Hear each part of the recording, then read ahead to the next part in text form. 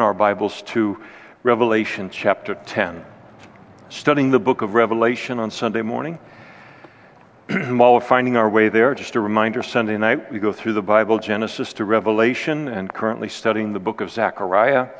We'll look to study chapters 9, 10, and 11 this evening. So if you want to read ahead this afternoon and think to yourself, what in the world does that mean? And we'll try to figure that out this evening. So 6 o'clock, each of you are invited.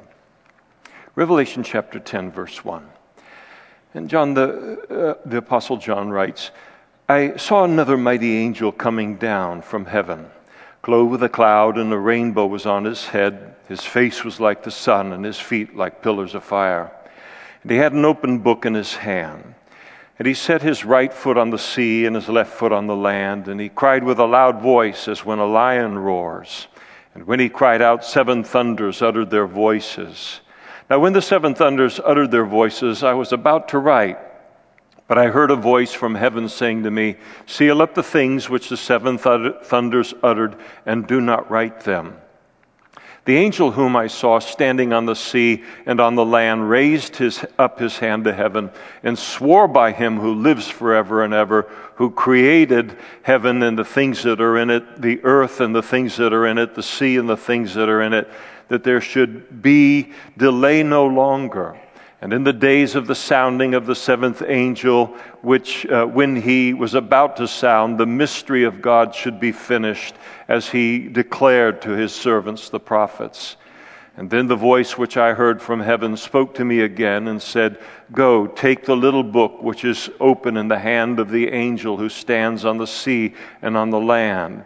And so I went to the angel and said to him, give me the little book. And he said to me, take and eat it, and it will make your stomach bitter, but it will be as sweet as honey in your mouth. And then I took the little book and out of the angel's hand and ate it, and it was as sweet as honey in my mouth. But when I had eaten it, my stomach became bitter. And he said to me, you must prophesy again about many peoples, nations, tongues, and kings. Let's pray together.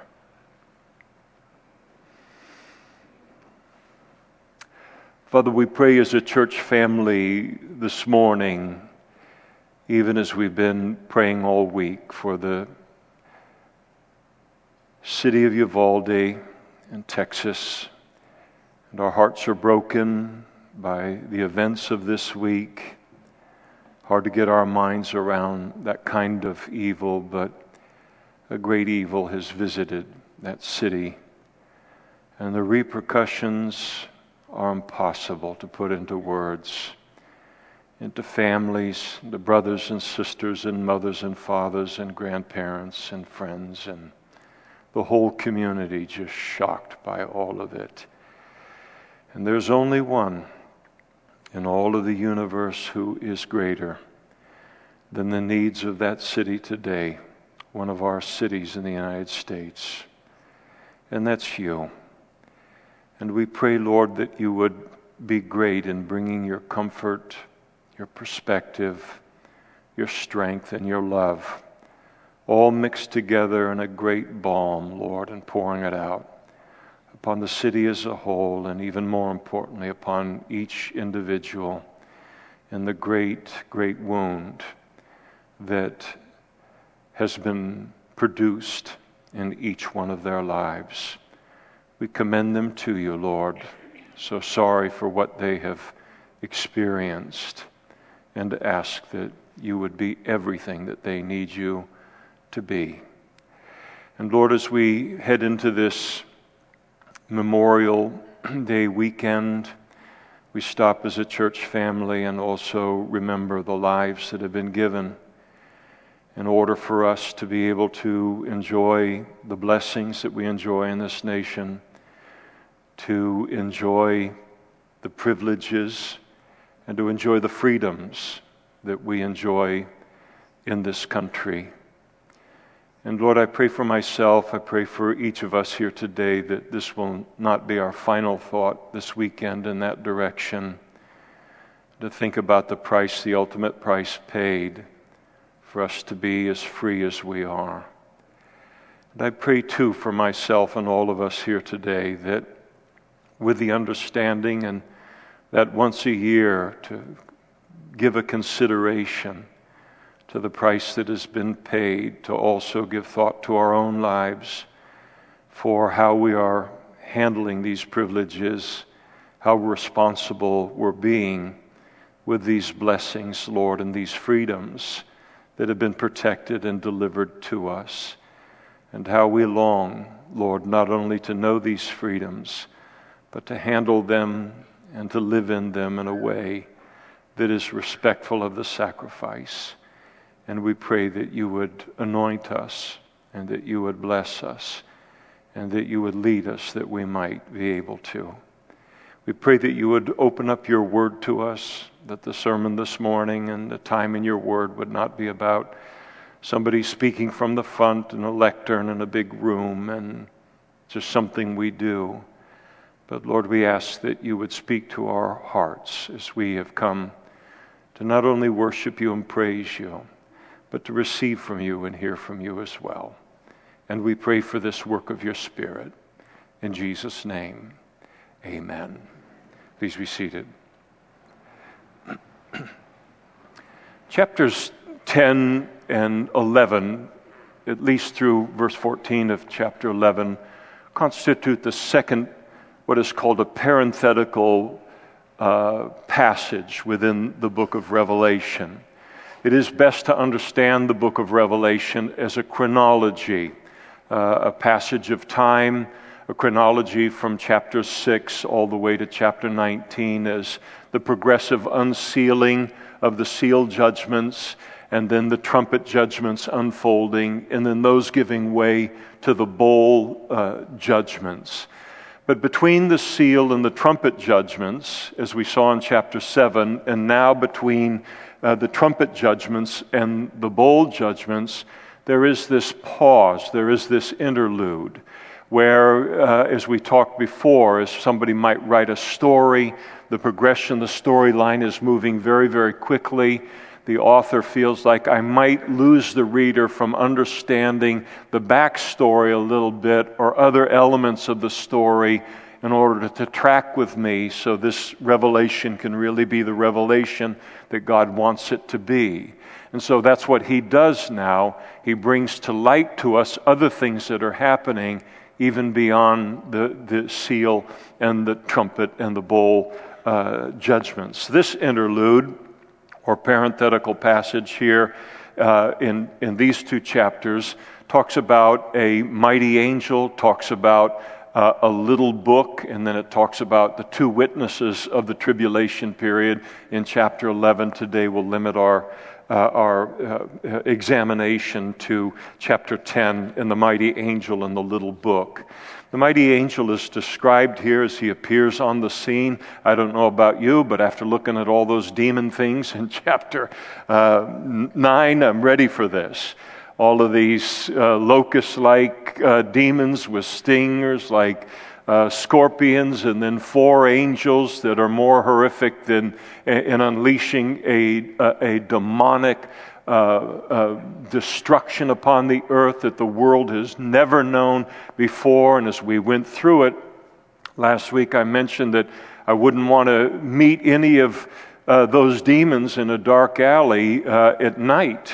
And but then when we come to chapter 10 and we get to see the other side of the angelic realm, the demons are angels that have followed Satan in his rebellion against God, but there's a group of angels that kept their first estate, the Bible says, and we come to one of those today.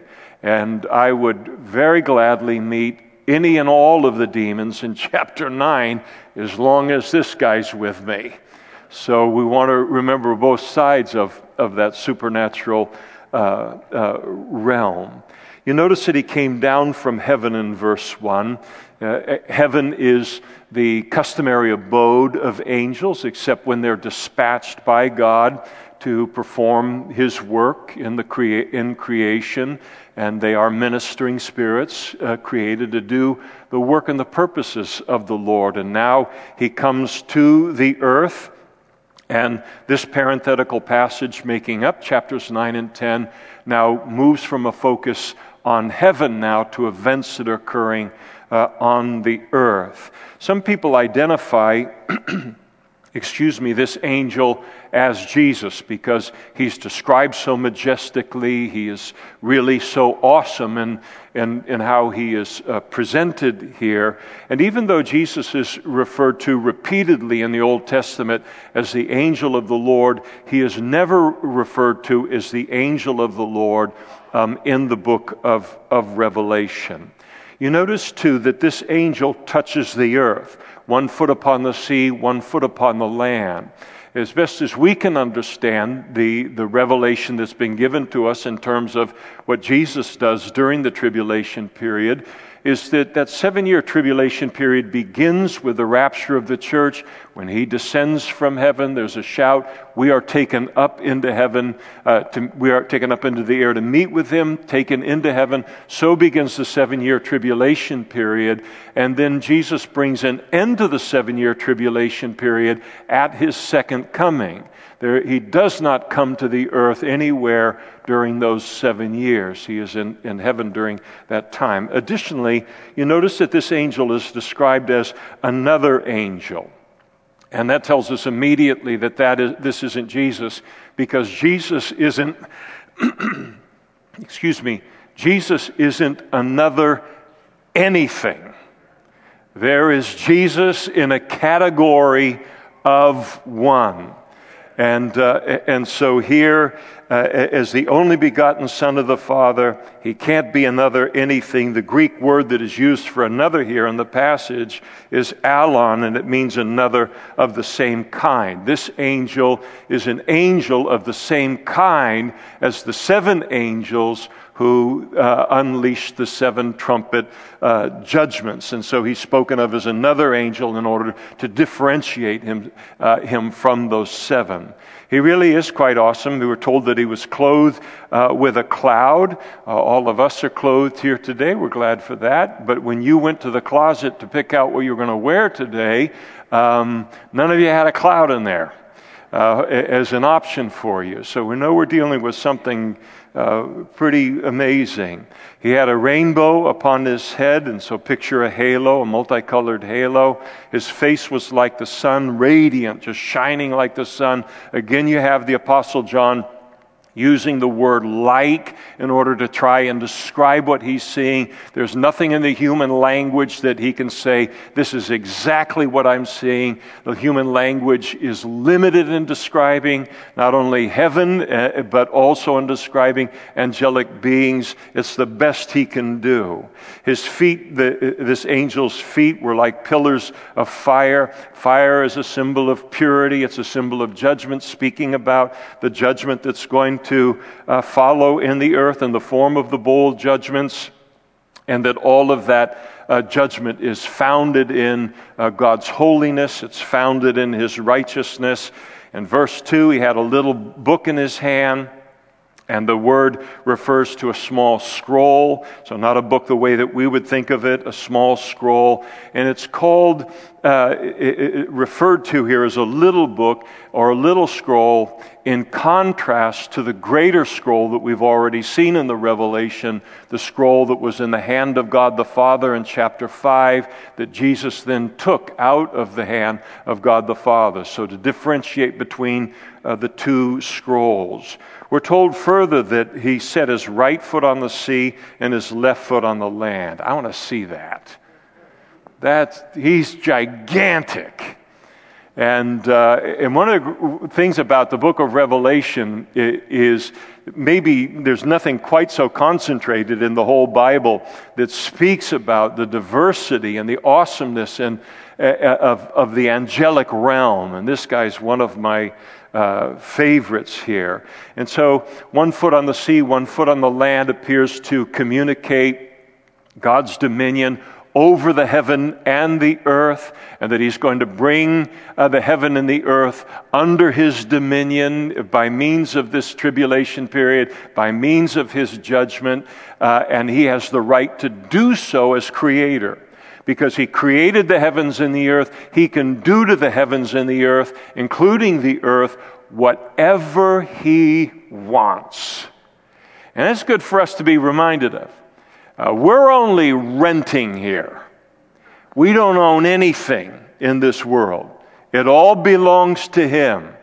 And no matter how people may like or not like what God does to his creation in order to bring in a new heaven and a new earth, it is his to do entirely as he pleases. He cries out then with a loud voice as when a lion roars, so befitting of his size. His voice is like a lion when it roars. You wouldn't want to have him have a little squeaky voice, would you? That'd be kind of weird. And so there's this deep, majestic kind of voice, and probably the voice of a lion in order to awaken the world to the judgment that is coming. And then we're introduced in verse 3, the latter part of it, to the seven thunders. And so when he cried out with a loud voice as a lion roars, we're told in verse 3, it provoked a response. And the response was, when he cried out, seven thunders uttered their voices. Things get very, very interesting and very, very mysterious here now as a result. The seven voices communicated something intelligible, and they communicated it with great power. And in verse 4, John is about to write it down. He begins to write because he had been commanded twice by Jesus in Revelation chapter 1 to write down what he was about to see and what he was about to hear. So obediently now he begins to do that. But as he's about to write down what they uttered with their voices, he's told not to, but rather to seal up the things which the seven thunders uttered and do not write them. So the identity of the seven thunders and what they communicated remains a complete mystery to us to this day. John is the only mere man who knows what they communicated and knows what they said, and he took that knowledge with him to the grave and then into heaven with him. And I think that we learn an important lesson about God from this, and it's certainly a lesson that we need to make foundational in our understanding of God and foundational in our relationship with God. It's fascinating to me that despite having absolutely zero hope of knowing what these seven thunders communicated, there are any number of commentators who then venture in to engage in all kinds of speculation about what it is that the seven thunders uttered. I mean, they just fearlessly rush in, as the old saying goes, where angels fear to tread. And I asked myself, why would a person feel the necessity to do that? And I think one of the reasons is that there's a certain kind of person, and there is even a certain kind of Christian who is very uncomfortable with mystery concerning the things of God, and even very uncomfortable with mystery in their relationship with God. They want an explanation for everything. They want every single loose end that they see in the Scripture to be tied up nice and neat, and not only concerning the Scriptures, but concerning life. And if God won't tie up the loose ends, I'll tie them up for him. We want everything just neat and ordered and fully explainable. But the problem is that anytime you have the finite, us, in relationship with the infinite God, you are going to have to get used to mystery in that relationship, because we can only track with him so far on anything that he would bring up or that we could ever bring up to him. The old saying really is true that a God that's small enough to understand isn't big enough to worship. If I could understand everything about him, he would be smaller than my mind. If he's smaller than my mind, then he's smaller than me. If he's smaller than me, then why do I want to worship him?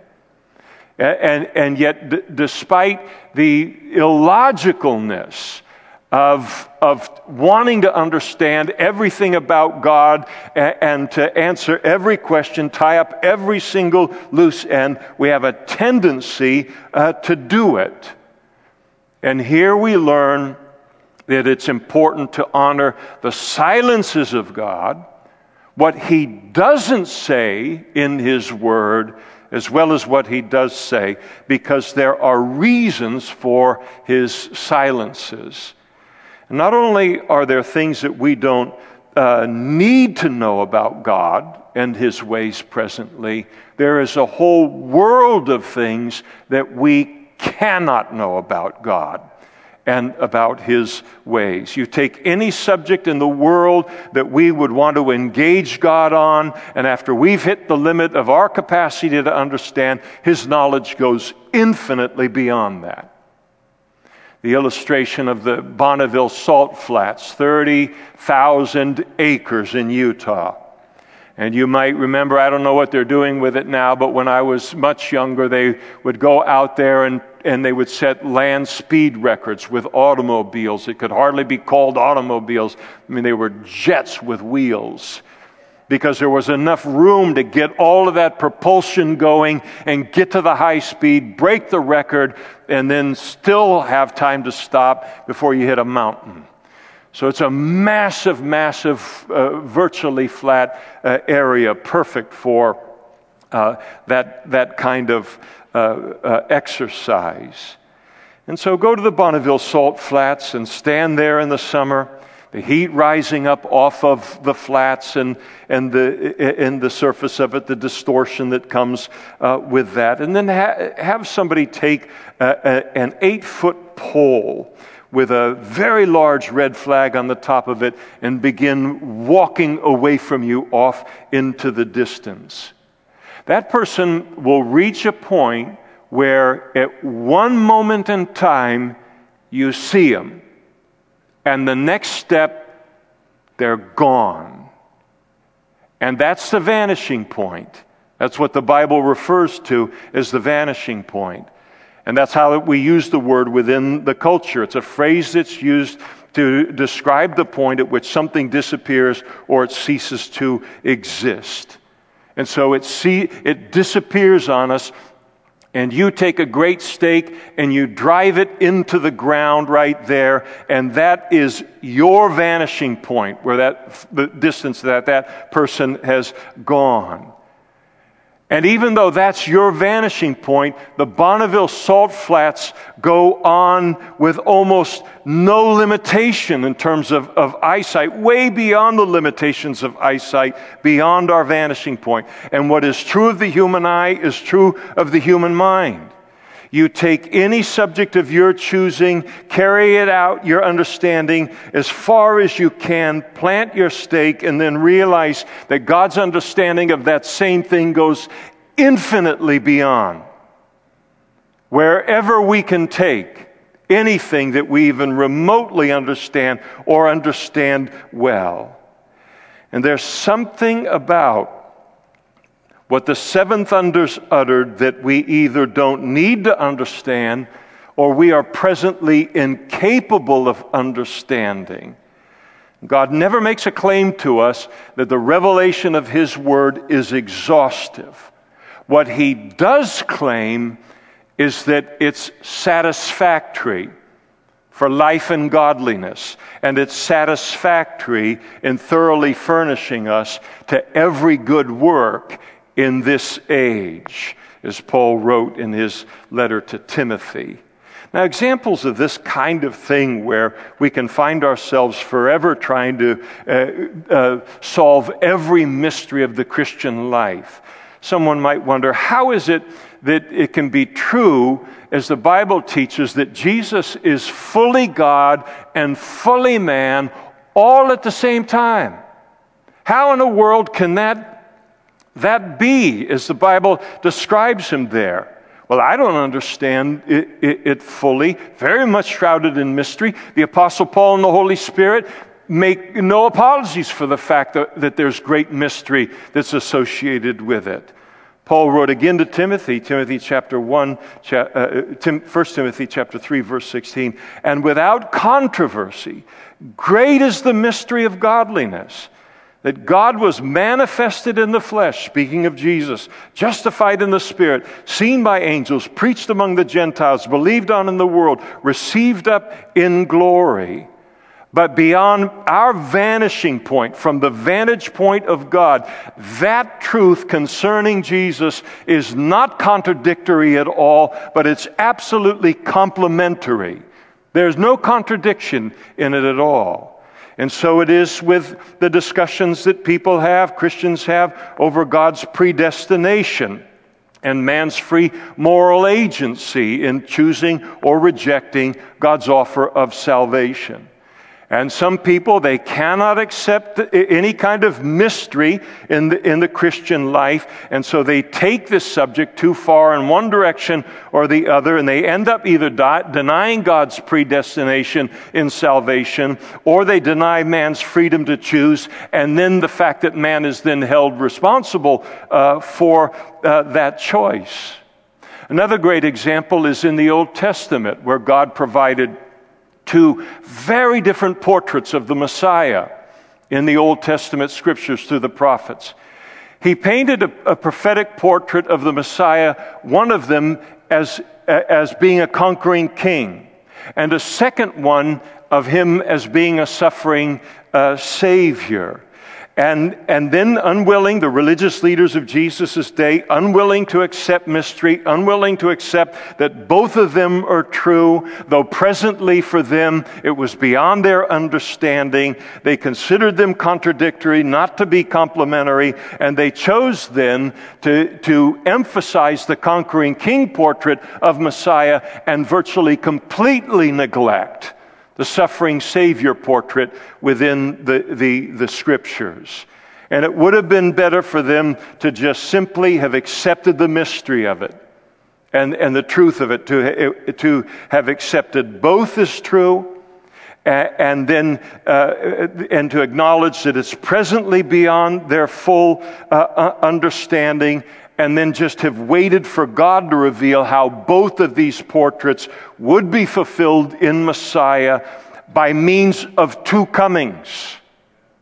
And so that Jesus, in his first coming, would fulfill the prophetic portrait of the suffering Savior, but he would fulfill the conquering king portrait and will in his second coming. And the failure of the Jewish religious leaders to accept mystery in their handling of the Scriptures left the nation of Israel almost entirely unprepared for Jesus' first coming. They were entirely equipped for his second coming, but not at all for his first coming. And so we see the trouble that this kind of thing can get us into. And not just theologically, but on a personal level, in terms of how God deals within our lives. I think about the book of Job. Job went through awful suffering. And for chapters, he's lamenting the suffering that he's in, and he's demanding an explanation from God for why this is happening in his life. And then he moves from demanding an explanation, he moves into speculation. He starts to fill in the blanks that God isn't filling in for him. And what he does not know, and he would never know, is that there was this great cosmic kind of contest that was centered upon him. Satan had come to God and said, "No one will ever follow you for you. They only follow you for the goodies you give them. They only follow you for the blessings. You shut off those blessings, and no one will walk with you, and no one will follow you." And Job became the great lesson to the angelic realm, the heavenly realm, the earth realm, through time and eternity, that there are people who will walk with God and follow Him through the deepest troubles and do so for the relationship alone, and not for the goodies that come out of the relationship and the blessings that come out of the relationship so often if they're denied for a season. And at the end of the book of Job, God never explains Himself. Okay, this is what was going on. The devil brought this, and then I said, and no, if you consider my servant Job, and He didn't tell him any of that at all. In the latter chapters of Job, Job is speculating about what he would do if he was God, and he can't understand, and all these things. And I don't pick on him. I mean, I'd have done a lot worse. And so he's trying to figure all this out. And if I could only have God in front of me, I'd have a question or two for Him. And so then he has God as an audience. And God says, before you ask me any questions, I'd like to pose a couple of questions to you. And He posed 70 questions to Job, not one of which Job could answer. It was like a qualification to be God test, and he was 0 for 70. Every one of them, God could answer. And God was teaching Job two great truths in the universe. Number one, there is a God, and number two, that you are not Him. And what God did with Job was just masterful in dealing with the mystery that we all face in a relationship with God. He didn't explain Himself because it wasn't His purpose to do so. But He gave Job a greater revelation of Himself so that Job could realize that I can trust this God with what I don't know because of what I do know about Him. But here's the confusion. The fact that we dislike mystery in the Christian life, not just theologically, but in our own life. And then he moves from this with the seven thunders, and the angel now in verses 5 through 7 takes this oath. He raises his hand up to heaven, the posture, of course, of taking an oath. He swore by God, verse 6, and declaring Him to be eternal, the creator of the heavens and the earth, and thus free to do again with it what he chooses to do. And then, interesting, in end of verse 6 and 7, he then swore that there should be delay no longer. A delay in what? A delay in the sounding of the seventh trumpet that would then unleash the seven bowl judgments. And those seven bowl judgments appear to unfold very, very quickly once those begin to start, in order, as John says here, in order to finish the mystery of God as God had declared to His servants and His prophets. The delay is over, the angel says, in the establishing of the kingdom of God on the earth, and all of its righteousness and all of its peace, all of its love, all of its joy, all of its purity, just as God has declared all the way through the Bible, through His prophets. Again, you can't improve on Revelation chapter 11, verse 15, to describe where all of this is going. The kingdoms of this world have become the kingdoms of our Lord and of His Christ, and He shall reign forever and ever. And there comes a point in time where the delay in the establishment of that kingdom, it ceases. And why has there been the delay? Why the delay even at that point in time, as John is writing this? Why the delay to this day? Why does God delay in establishing that kingdom immediately? It's out of His grace. He's not willing that any should perish, but that all would come to repentance. It has entirely, as we've seen as we've gone through this book, one chapter after the other, he is giving people in the world one opportunity after the other, after the other, after the other, to turn to him and turn to him for salvation, trying to bring them to repentance. But there comes a point in time, and there will come a point in time in all of this, where there can be no more delay, where the final complete defeat of evil is going to occur. And that will be to the rejoicing of the righteous, and it will be to the great surprise of the unrighteous or the ungodly. And God, this delay, that out of God's patience and his desire for the whole world to be saved, is sometimes used against him by the unsaved world. And Peter brings it up, the fact that people will scoff at these things that we're looking at here today. Say, all things continue on as they have. God makes these promises, he says these things, but he'll never do them. God steps in here and says, in this chapter, and the angel declares, oh yes, he will do them. And there comes a place where there'll be no more delay, and then it unfolds. The reason there's a delay today is so that more and more people might be saved and come to a faith in Jesus Christ. And then in verse 7, that all of this would then be finished. The introduction of the kingdom of God and all of the rest of this would be finished. The tense of that phrase, would be finished, in the Greek, it emphasizes the certainty of a future event. And it speaks of all of this as if it's already occurred. This is as good as done, is what is being declared here. Jesus will take possession of what he purchased by his blood and through his death and burial and resurrection one day, and it will be finished, and the delay will come to an end.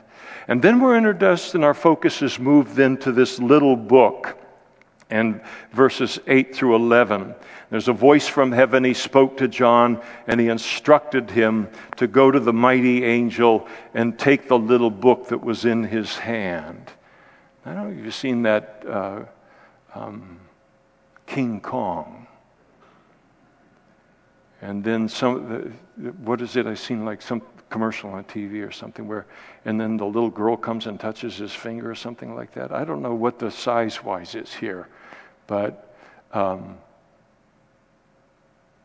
John's got to feel pretty comfortable that this is a safe being to approach.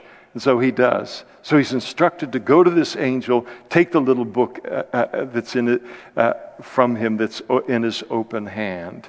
And so here John becomes personally involved. Unusual, he becomes personally involved in the vision God is giving to him.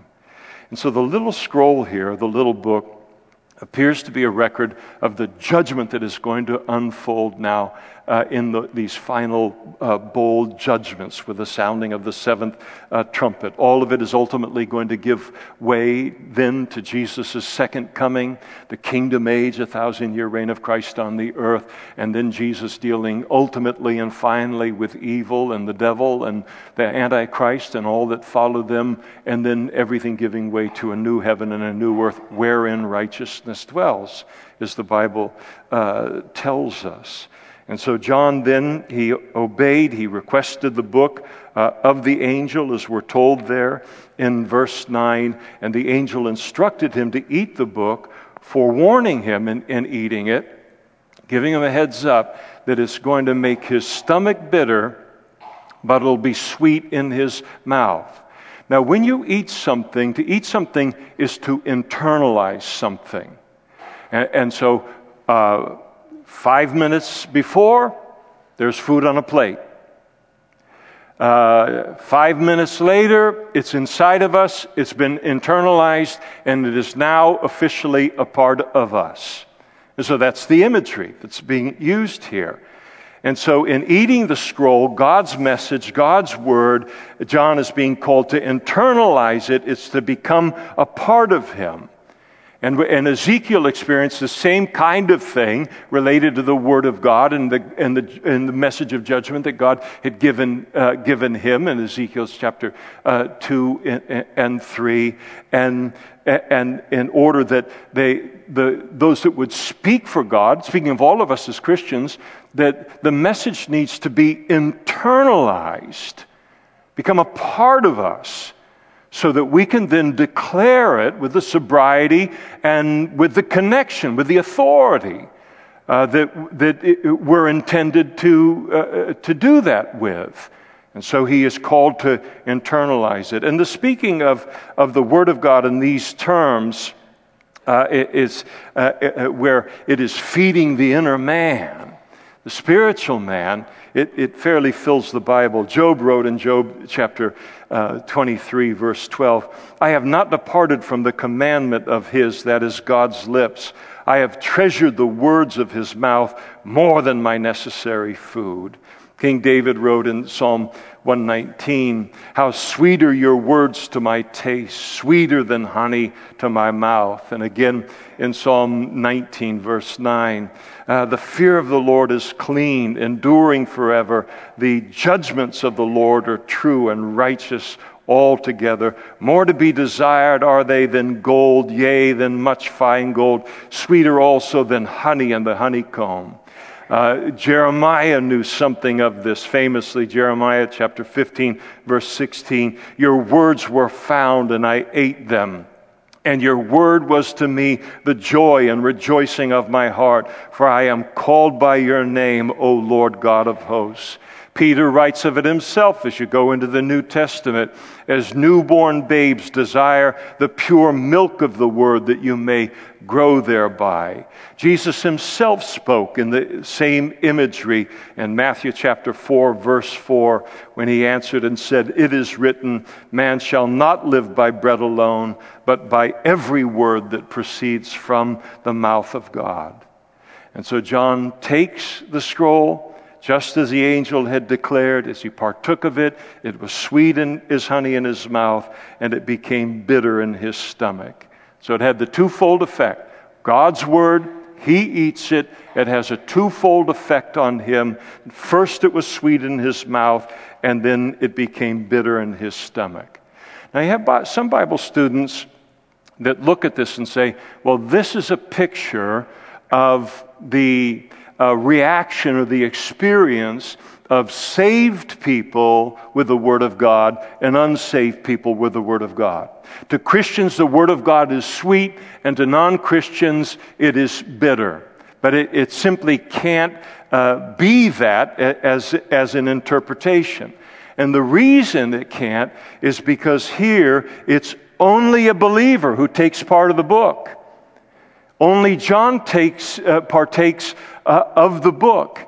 It's intended to describe the twofold effect that the Word of God has on every Christian when we partake of it and when we internalize it. And the Bible is sweetness to us because it reveals God to us as Christians. It reveals His nature, His grace, His love, His wisdom. It reveals His power. It reveals His goodness. It reveals to us that every good and acceptable thing that is in the world and blessing comes from Him into our lives. And on and on and on we could talk about the sweetness of the Word of God to a Christian. The reminder that God is going to be victorious in human history and win is all sweetness to us. But the same Bible produces a great sobriety and a great awe and a holy fear in us when we read about, as we do in much of the Revelation, of the judgment of the ungodly that will be required to practically redeem this world from the devil and from evil and from wicked men and women. From the wickedness and the sin and the devil, all of the judgment that is going to be brought to them, and then how all of it is going to be brought to an eternal end And all of this fallenness is brought to its end in order that to give way to a new heaven and to a new earth. And so we rejoice in it, but the realization for us, even as Christians who are saved, of how many people, how many family members, how many friends, how many neighbors, how many co-workers, how many countless multitudes of people will be on the wrong side of God, are on the wrong side of God today and will be on the wrong side of God in His judgment, and it hurts us inside to know that. There's no joy in that for us. There's no sweetness in that for us. It hurts our hearts in knowing that this is what will be required. And I think we see something of this very reaction, this twofold reaction of a child of God to the Word of God in the prophet Daniel, as he's given over and over again these prophecies of judgment that must come upon the world in order for God's will to prevail. In Daniel chapter 7, verse 28, after having received one of these revelations from God, he wrote, "This is the end of the account. And as for me, Daniel, my thoughts greatly troubled me, and my countenance changed. But I kept the matter in my heart." And then concerning another vision in Daniel chapter 8, verse 27, "And I, Daniel, fainted and was sick for days. Afterward I arose and went about the king's business. I was astonished by the vision, but no one understood it." And then again in Daniel chapter 10, verse 8, "Therefore I was left alone when I saw this great vision, and no strength remained in me, for my vigor was turned to frailty in me, and I retained no strength." And then later in that same chapter, concerning another vision, he wrote, "And when he had spoken such words to me, I turned my face toward the ground, and I became speechless. And suddenly one having the likeness of the sons of men touched my lips, and then opened my mouth and spoke, saying to him who stood before me, 'My Lord, because of the vision my sorrows have overwhelmed me, and I have retained no strength. For how can this servant of my Lord talk with you, my Lord? As for me, no strength remains in me now, nor is any breath left in me.'" And it's not unique to Daniel. Habakkuk experienced the same thing. Habakkuk chapter 3, verse 2, "O Lord, I've heard your speech and was afraid.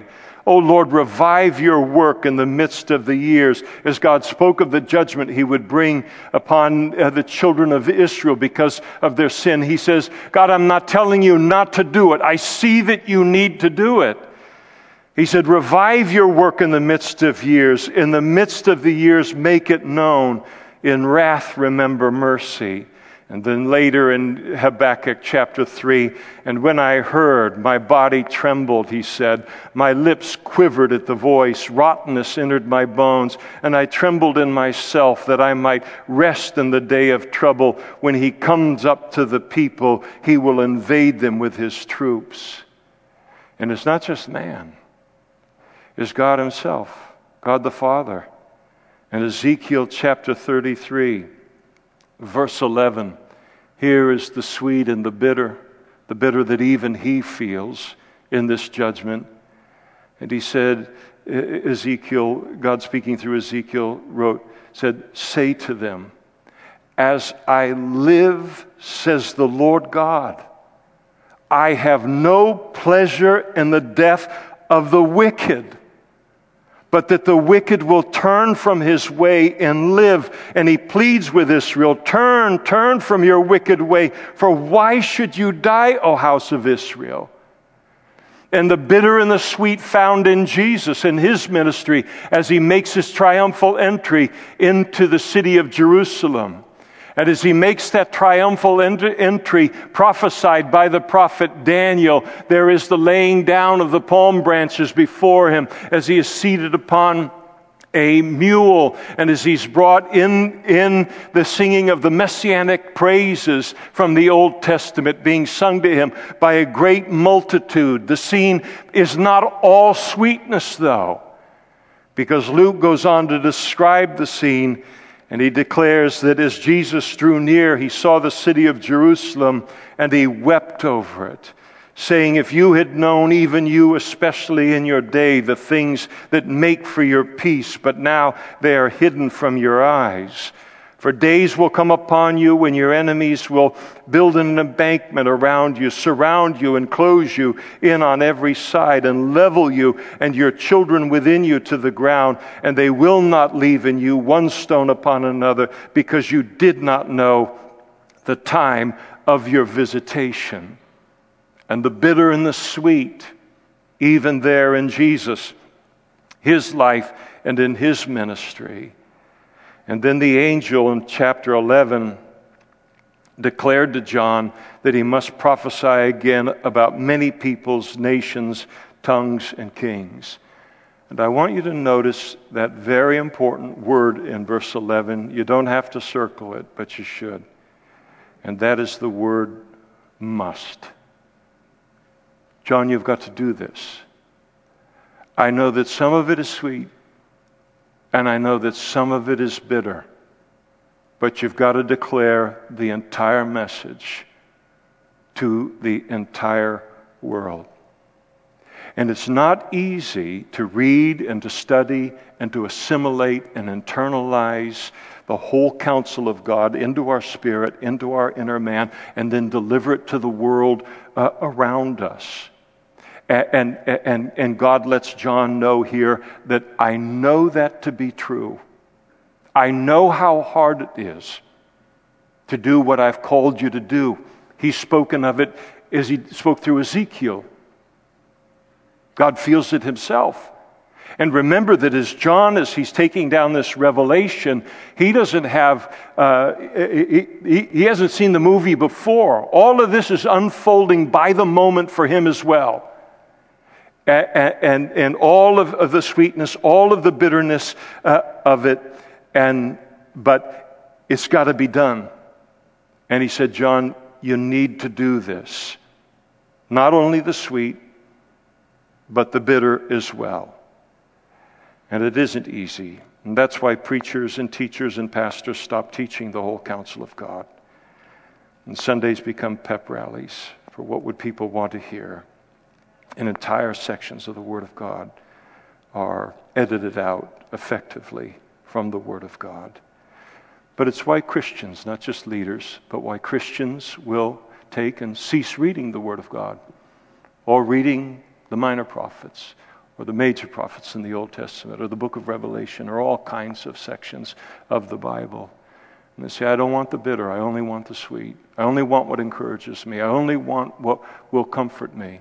And so we buy devotionals, cease reading the Word of God at all in a devotional life, and we buy only devotionals that are pure encouragement, pure comfort. Nothing, I don't want anything that exhorts me, nothing that moves me out of my comfort zone, nothing at all that stretches me or forces me to grow into Christ-likeness.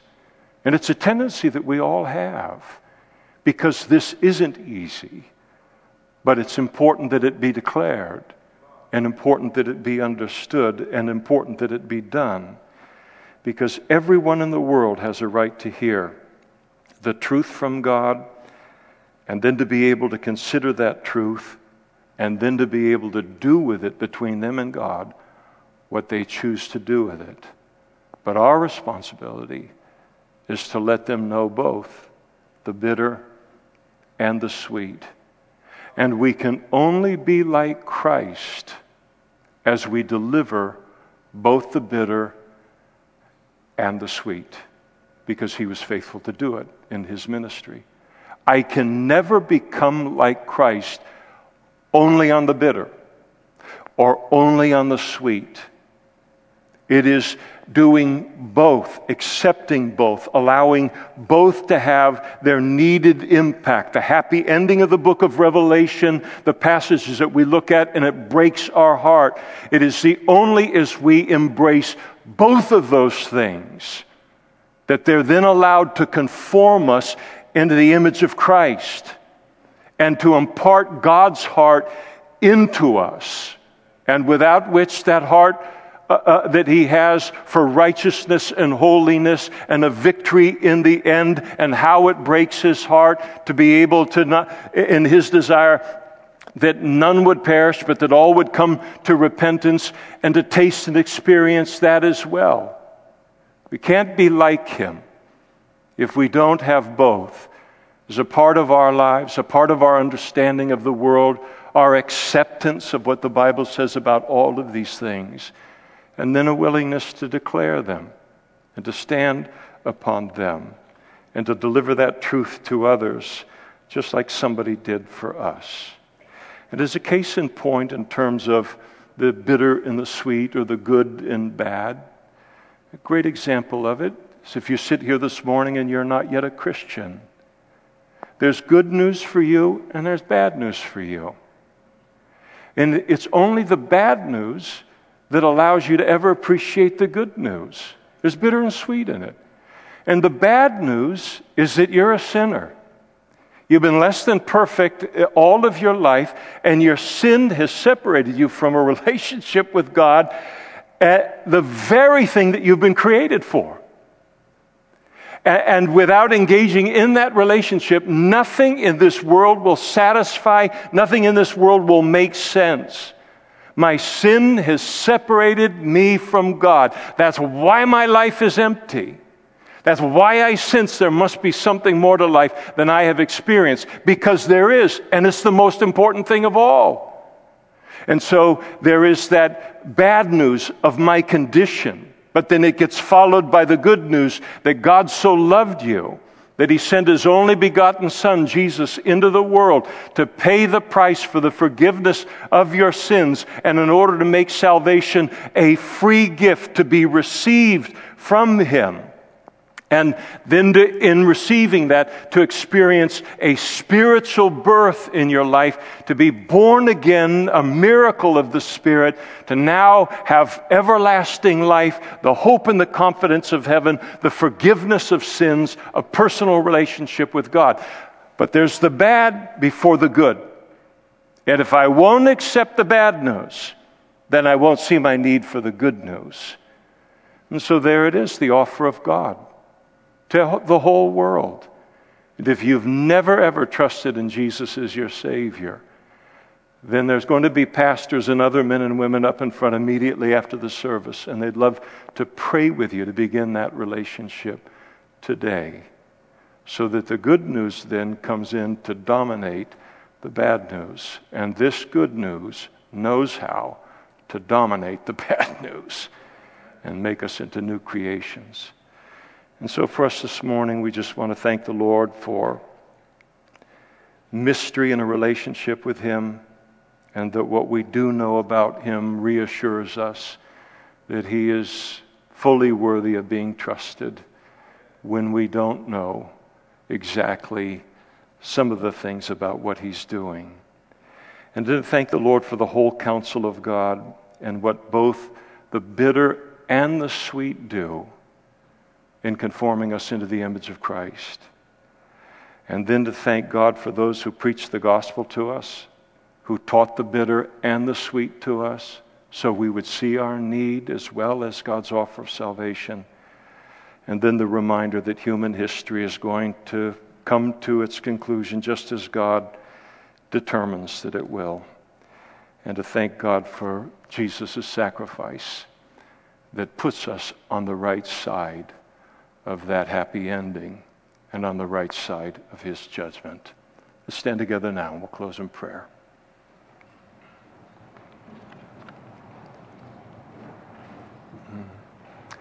Father, we thank You for the riches that are found in this chapter. Such riches. How You know us so very, very well. Thank You for our Savior this morning. How we want to be like Him in all ways.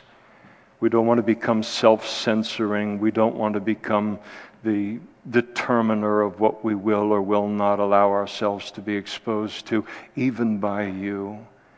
and miss out on the fullness of the Christian life and cease to become like He is in this world, which is the greatest privilege of our life. And so continue to brood over this passage, continue to bless it to our hearts, continue to give its full and needed work within our lives. Thank you for it, and we thank you in Jesus' name. Amen.